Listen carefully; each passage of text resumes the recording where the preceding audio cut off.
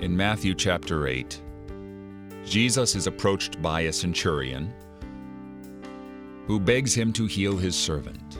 Jesus offers to go with him and go to his house and heal him, and the centurion offers this surprising response. "Lord, I am not worthy to have you come under my roof, but only say the word and my servant will be healed." What a godly understanding of the authority of Christ. What a good example for us to remind us that we are none of us worthy to receive the grace and the love of God in Christ Jesus. Some people utilize this saying as a prayer right before they receive the blessed sacrament of the altar, before they commune with their God and Lord. They say, "Lord, I am not worthy that you should come under my roof, but speak the word only, and my soul shall be healed.